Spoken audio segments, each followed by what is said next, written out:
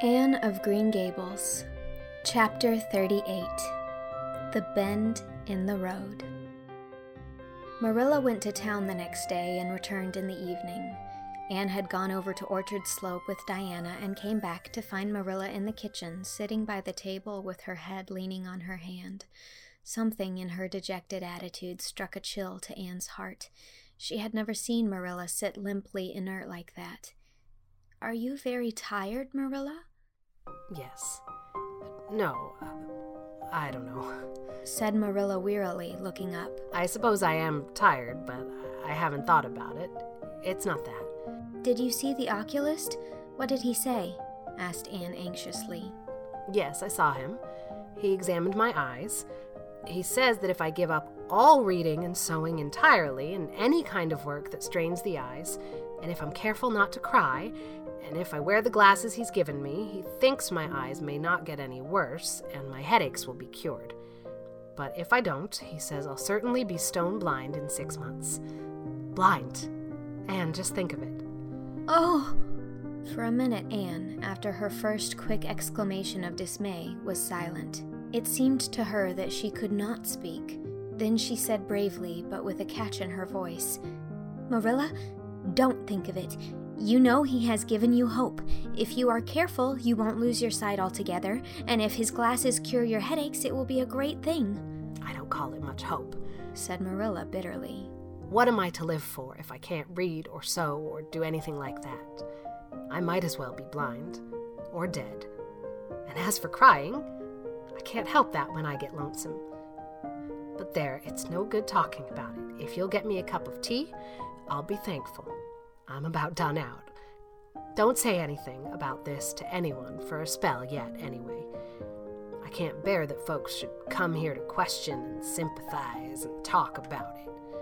When Marilla had eaten her lunch, Anne persuaded her to go to bed. Then Anne went herself to the east gable and sat down by her window in the darkness alone with her tears and her heaviness of heart. How sadly things had changed since she had sat there the night after coming home. Then she had been full of hope and joy, and the future had looked rosy with promise. Anne felt as if she had lived years since then, but before she went to bed there was a smile on her lips and peace in her heart. She had looked her duty courageously in the face and found it a friend, as duty ever is when we meet it frankly. One afternoon a few days later, Marilla came slowly in from the yard where she had been talking to a caller, a man whom Anne knew by sight as John Sadler from Carmody. Anne wondered what he could have been saying to bring that look to Marilla's face. "What did Mr. Sadler want, Marilla?" Marilla sat down by the window and looked at Anne. There were tears in her eyes in defiance of the oculist's prohibition, and her voice broke as she said, "He heard that I was going to sell Green Gables, and he wants to buy it." "Buy it? Buy Green Gables?" Anne wondered if she had heard aright. "Oh, Marilla, you don't mean to sell Green Gables?" "Anne, I don't know what else is to be done. I've thought it all over. If my eyes were strong, I could stay here and make out to look after things and manage with a good hired man. But as it is, I can't. I may lose my sight altogether. And anyway, I'll not be fit to run things. Oh, I never thought I'd live to see the day when I'd have to sell my home. But things would only go behind worse and worse all the time till nobody would want to buy it. Every cent of our money went in that bank. And there's some notes Matthew gave last fall to pay.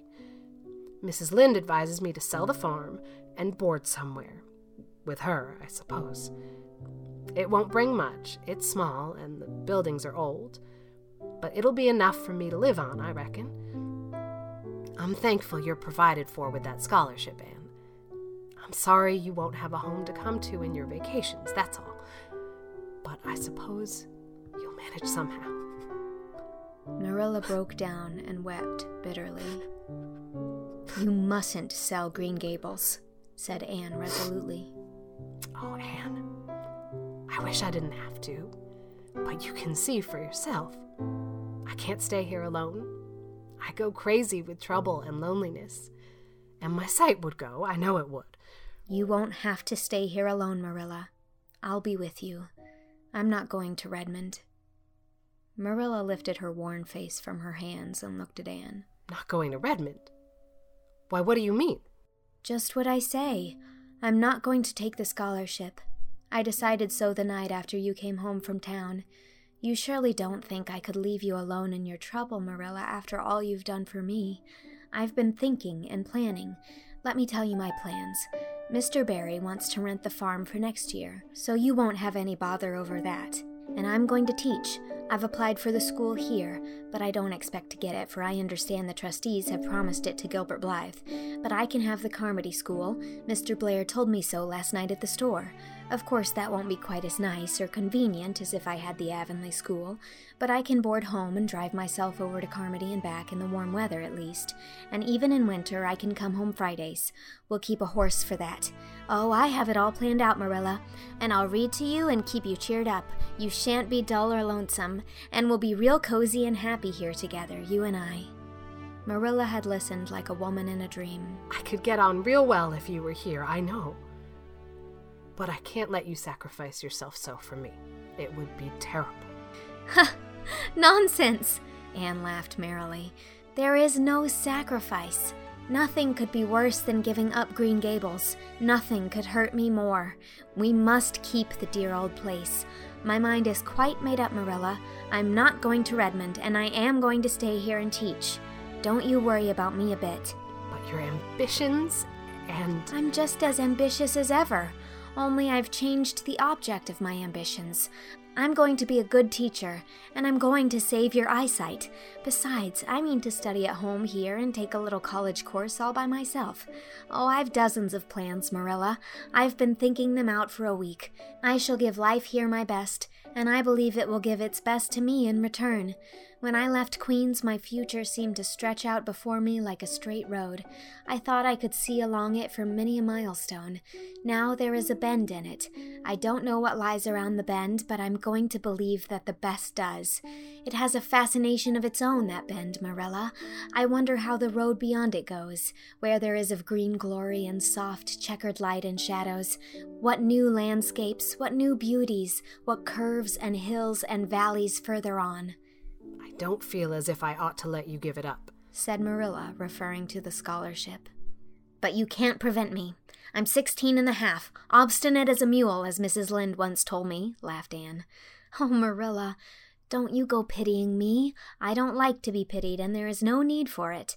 I'm heart glad over the very thought of staying at dear Green Gables. Nobody could love it as you and I do, so we must keep it. You blessed girl, said Marilla, yielding. I feel as if you'd given me new life. I guess I ought to stick out and make you go to college. But I know I can't, so I ain't gonna try. I'll make it up to you, though, Anne.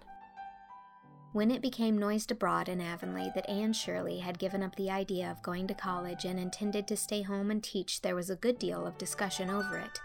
Most of the good folks, not knowing about Marilla's eyes, thought she was foolish. Mrs. Allen did not. She told Anne so in approving words that brought tears of pleasure to the girl's eyes. Neither did good Mrs. Lynde. She came up one evening and found Anne and Marilla sitting at the front door in the warm, scented summer dusk. They liked to sit there when the twilight came down and the white moths flew about in the garden and the odor of mint filled the dewy air. Mrs. Rachel deposited her substantial person upon the stone bench by the door, behind which grew a row of tall pink and yellow hollyhocks with a long breath of mingled weariness and relief. I declare, I'm glad to sit down. I've been on my feet all day, and 200 pounds is a good bit for 2 feet to carry around. It is a great blessing not to be fat, Marilla. I hope you appreciate it. Well, Anne, I hear you've given up your notion of going to college. I was real glad to hear it. You've got as much education now as a woman can be comfortable with. I don't believe in girls going to college with the men and cramming their heads full of Latin and Greek and all that nonsense. But I'm going to study Latin and Greek just the same, Mrs. Lynde, said Anne, laughing. I'm going to take my arts course right here at Green Gables and study everything that I would at college. Mrs. Lynde lifted her hands in holy horror. Anne Shirley, you'll kill yourself. Not a bit of it. I shall thrive on it. Oh, I'm not going to overdo things. As Josiah Allen's wife says, I shall be medium, but I'll have lots of spare time in the long winter evenings, and I've no vocation for fancy work. I'm going to teach over at Carmody, you know. I don't know it. I guess you're going to teach right here in Avonlea. The trustees have decided to give you the school. Mrs. Lynde, cried Anne, springing to her feet in her surprise. Why, I thought they had promised it to Gilbert Blythe. So they did. But as soon as Gilbert heard you had applied for it, he went to them. They had a business meeting at the school last night, you know, and told them that he withdrew his application and suggested that they accept yours. He said he was going to teach at White Sands. Of course, he gave up the school just to oblige you, because he knew how much you wanted to stay with Marilla. And I must say, I think it was real kind and thoughtful in him, that's what. Real self-sacrificing, too. For he'll have his board to pay at White Sands, and everybody knows he's got to earn his own way through college. So the trustees decided to take you. I was tickled to death when Thomas came home and told me. I don't feel that I ought to take it, murmured Anne. I mean, I don't think I ought to let Gilbert make such a sacrifice for me. Well, I guess you can't prevent him now. He signed papers with the White Sands trustees, so it wouldn't do him any good now if you were to refuse. Of course, you'll take the school. You'll get along all right, now that there are no pies going. Josie was the last of them, and a good thing she was, that's what. There's been some pie or the other going to Avonlea School for the last 20 years, and I guess their mission in life was to keep the school teachers reminded that Earth isn't their home. Bless my heart. What does all the winking and blinking at the Barry Gable mean? Diana is signaling for me to go over, laughed Anne. You know we keep up the old custom. Excuse me while I run over and see what she wants. Anne ran down the clover slope like a deer and disappeared in the furry shadows of the haunted wood. Mrs. Lynde looked after her indulgently. There's a good deal of the child about her, yet in some ways. There's a good deal more of the woman about her in others, retorted Marilla with a momentary return of her old crispness. But crispness was no longer Marilla's distinguishing characteristic. As Mrs. Lynde told her Thomas that night, Marilla Cuthbert has gotten mellow, that's what. Anne went to the little Avonlea graveyard the next evening to put fresh flowers on Matthew's grave and water the Scotch rosebush. She lingered there until dusk, liking the peace and calm of the little place, with its poplars whose rustle was like low, friendly speech, and its whispering grasses growing at will among the graves. When she finally left it and walked down the long hill that sloped to the lake of shining waters, it was past sunset, and all Avonlea lay before her in a dreamlike afterlight, a haunt of ancient peace. There was a freshness in the air as of a wind that had blown over honey-sweet fields of clover. Home lights twinkled out here and there among the homestead trees. Beyond lay the sea, misty and purple, with its haunting, unceasing murmur. The west was a glory of soft mingled hues, and the pond reflected them all in still softer shadings. The beauty of it all thrilled Anne's heart, and she gratefully opened the gates of her soul to it. "Dear old world," she murmured, "you are very lovely, and I am glad to be alive in you." Halfway down the hill, a tall lad came whistling out of a gate before the Blythe homestead. It was Gilbert, and the whistle died on his lips as he recognized Anne. He lifted his cap courteously, but he would have passed on in silence if Anne had not stopped and held out her hand. "Gilbert," she said, with scarlet cheeks, "I want to thank you for giving up the school for me. It was very good of you, and I want you to know that I appreciate it." Gilbert took the offered hand eagerly. It wasn't particularly good of me at all, Anne. I was pleased to be able to do you some small service. Are we going to be friends after this? Have you really forgiven me my old fault? Anne laughed and tried unsuccessfully to withdraw her hand. "I forgave you that day by the pond landing, although I didn't know it. What a stubborn little goose I was. I may as well make a complete confession. I've been sorry ever since." We are going to be the best of friends, said Gilbert jubilantly. We were born to be good friends, Anne. You've thwarted destiny long enough. I know we can help each other in many ways. You are going to keep up your studies, aren't you? So am I. Come, I'm going to walk home with you. Marilla looked curiously at Anne when the latter entered the kitchen. "Who was that came up the lane with you, Anne?" "Gilbert Blythe," answered Anne, vexed to find herself blushing. "I met him on Barry's Hill." "I didn't think you and Gilbert Blythe were such good friends that you'd stand for half an hour at the gate talking to him," said Marilla with a dry smile. "We haven't been. We've been good enemies. but we have decided that it will be much more sensible to be good friends in the future. Were we really there half an hour? It seemed just a few minutes, but you see we have 5 years lost conversations to catch up with, Marilla. Anne sat long at her window that night, companioned by a glad content. The wind purred softly in the cherry boughs, and the mint breaths came up to her. The stars twinkled over the pointed firs in the hollow, and Diana's light gleamed through the old gap.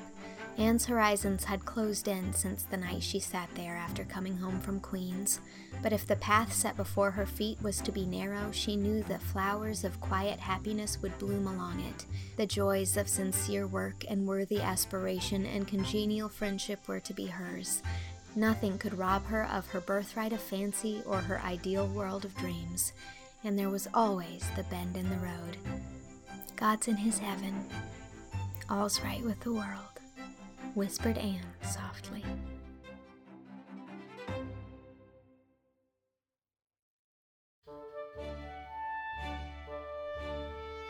That was Chapter 38, the final chapter of Anne of Green Gables. Marilla Cuthbert was read by Whitney Avalon. Rachel Lynde was read by Jamie Lynn Beatty. Gilbert Blythe was read by Sean Prasad. And Anne Shirley was read by me, Mary Kate Wiles. It is also recorded and edited by me and executive produced by Xiaoxi Kuo. This project is funded entirely through my Patreon, where if you sign up at any level, you can receive chapters of the next book in the series, Anne of Avonlea, which I'm going to start releasing publicly soon. And $50 patrons are currently receiving chapters of the third book in the series, Anne of the Island, as well as a shout-out in an episode. If you'd like to help fund this project and all the other things I do on my Patreon and be a part of an awesome community, head on over to patreon.com/mkwiles. Thank you for coming along on this journey. Thank you for supporting me in making this project. And stay tuned for Anne of Avonlea.